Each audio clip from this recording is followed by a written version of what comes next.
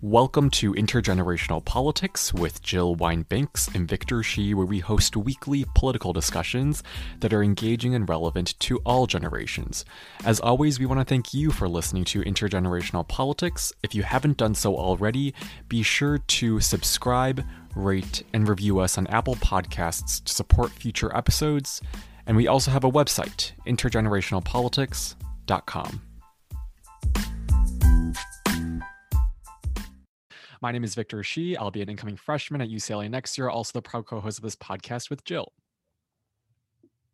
And I'm Jill Wine-Banks, the author of The Watergate Girl, about my experiences during the Watergate trial as the only woman on the trial team and some of my other jobs after that.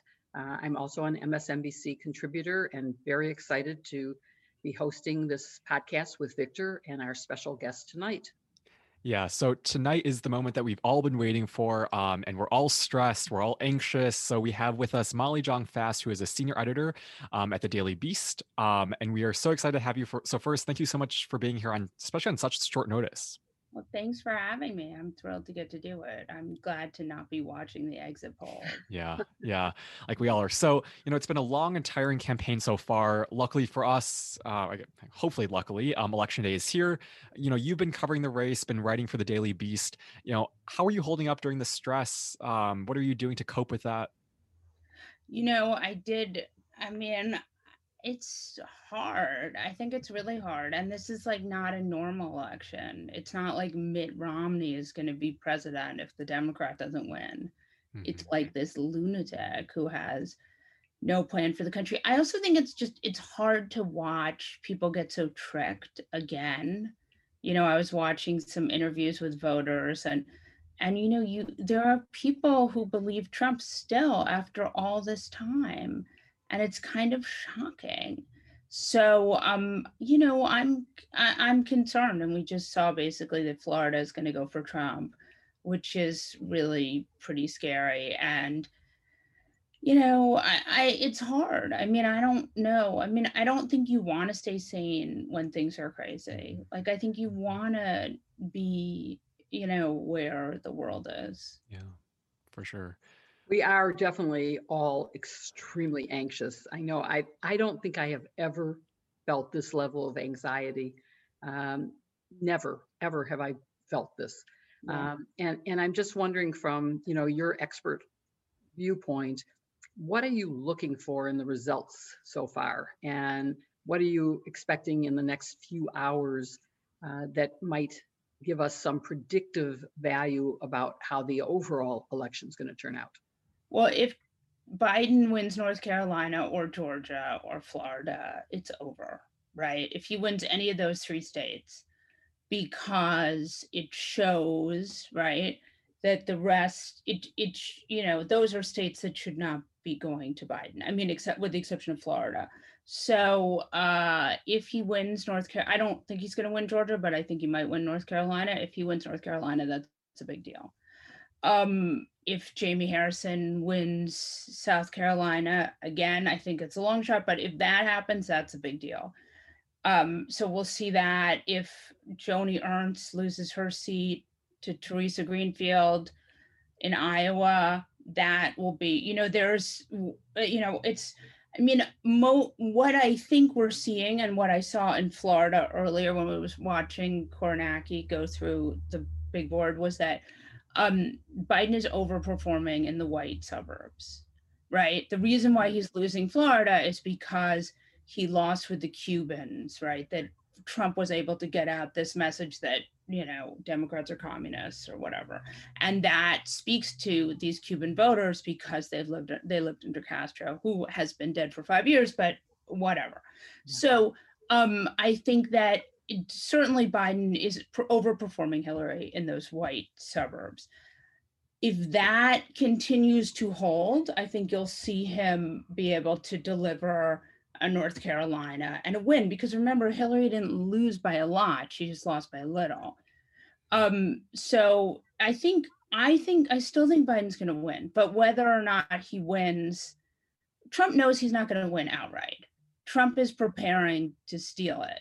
So whether we have the fight of our lives for the next couple months, I mean, certainly possible. And I hope Democrats won't do what they did in 2000. I hope Yes. they'll fight.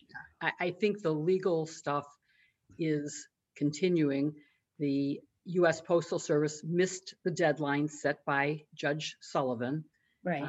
They are holding on to a lot of mail-in ballots. They are sitting in post offices. Yeah. And I don't think that's an accident. You No. have Trump and his postmaster general who made a real effort to interfere with the election by interfering with the post office. Last election, we worried about Russians. This time, I'm worried about domestic terrorism and the administration interfering with our election. So, do you have any sense of what time we might be able to take a deep breath and say we have enough results to know the outcome one way or the other? If Biden wins North Carolina, I will feel really good. And I will be like, this is, if Biden loses North Carolina, Georgia, and Florida, we're up until, look, if, right now Texas is in play. If Biden wins Texas, if Biden wins,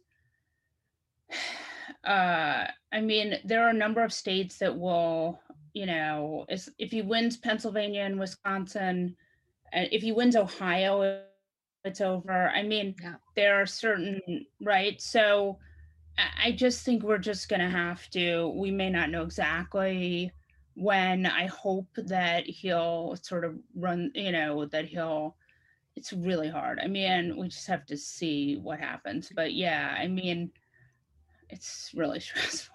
It is stressful. And my husband is a Zen Buddhist, and I think I may have to take some meditation lessons from him pretty soon in order to try and calm my nerves. And I know this isn't supposed to help, but Marjorie, Marjorie just the QAnon conspiracist, she just won her seat as well, and Mitch McConnell is holding on to his seat as well. I think there was a prediction just now saying that Mitch McConnell wins re-election. So it's definitely, I think Jill is right. I think we're all going to need some meditation going forward. This is although I think we all have to take a deep breath and say, until all the votes are counted, let's not call this.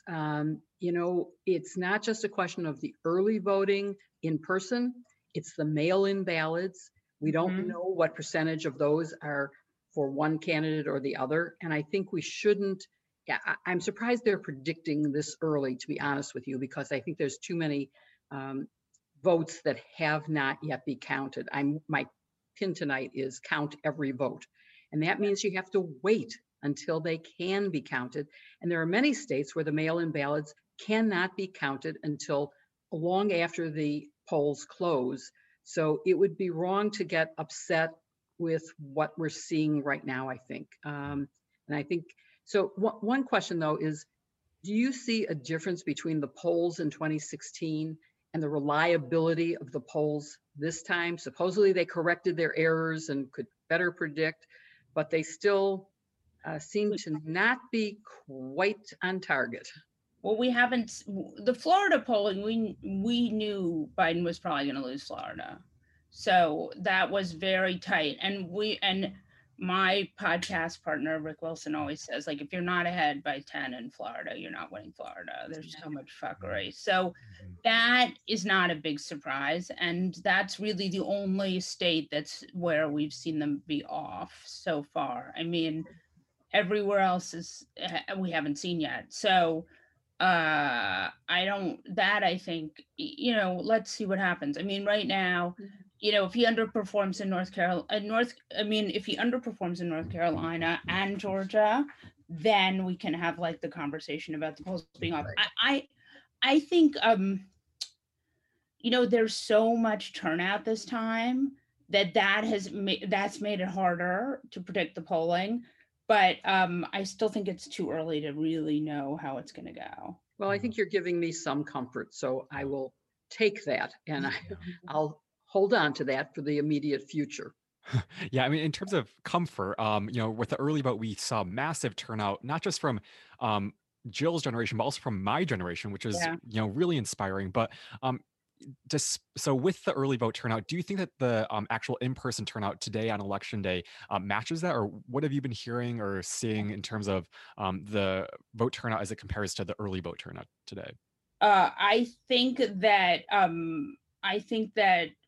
it's huge. The turnout is huge. There's going to be huge turnout, which is why some polls might be wrong, because we're on track to have one of the largest elections ever. Yeah. It's hard for me to imagine that we're going to have this huge election of people wanting to keep the guy who killed all the people in office. Like, the math on that just doesn't make any sense to me.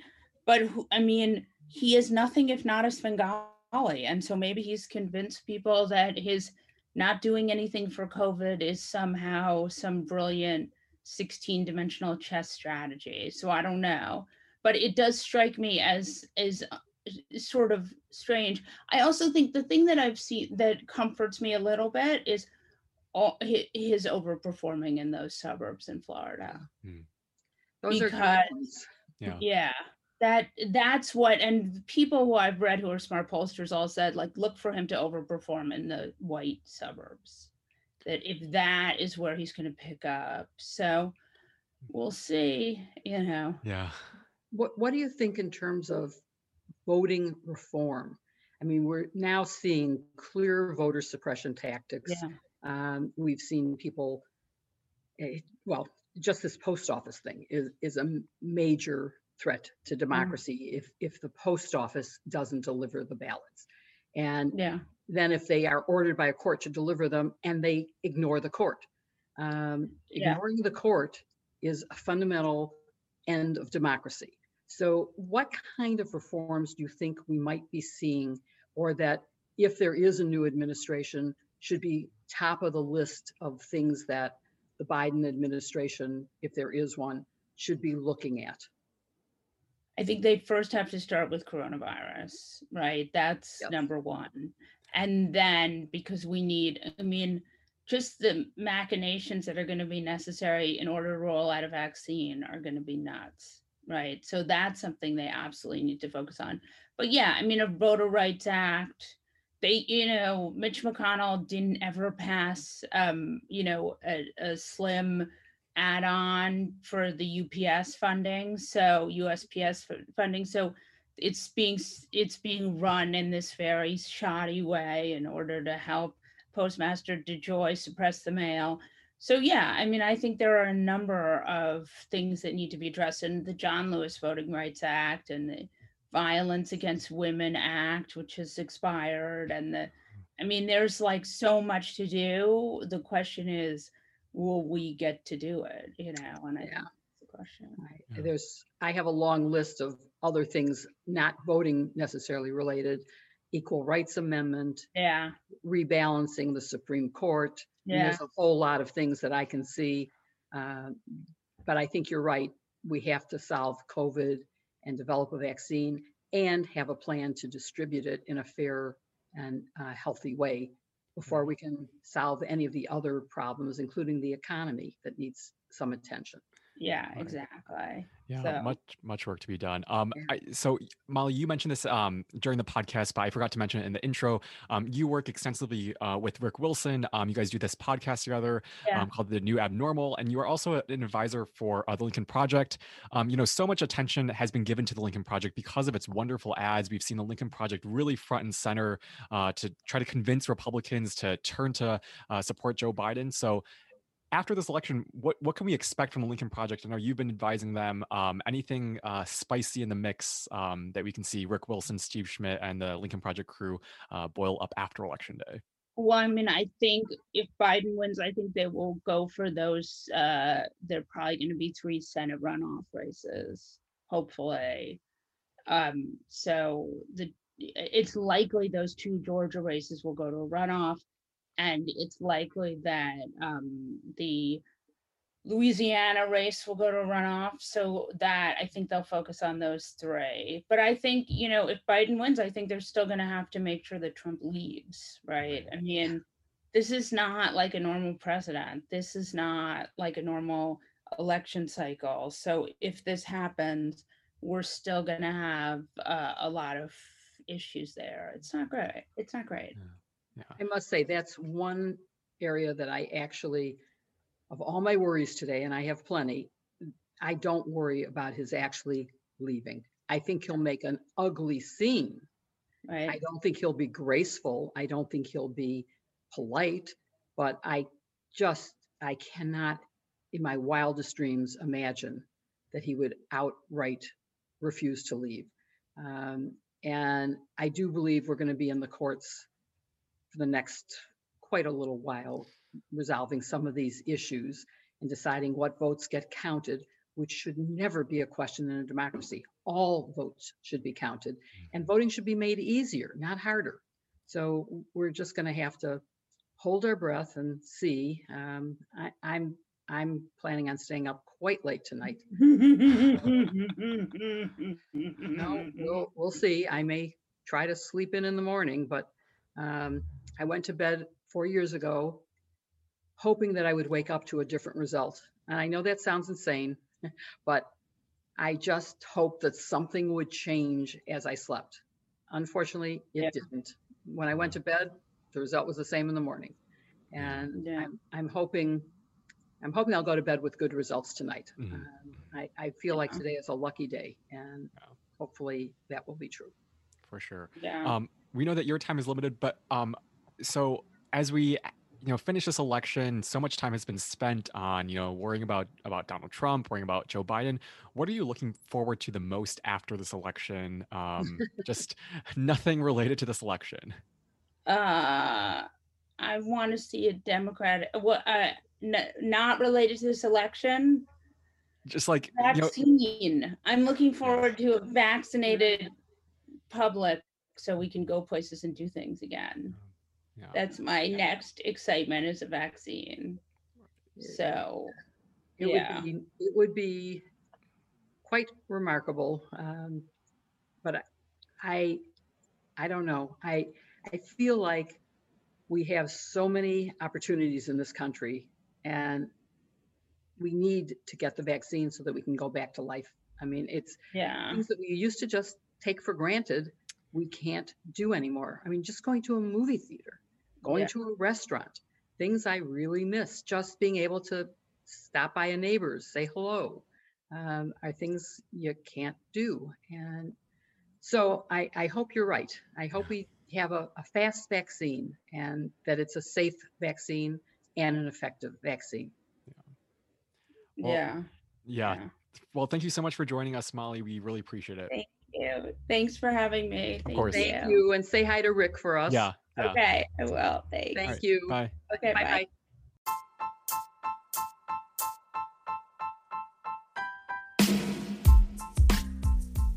We hope you enjoyed this episode of Intergenerational Politics. Be sure to rate and review us on Apple Podcasts to support future episodes.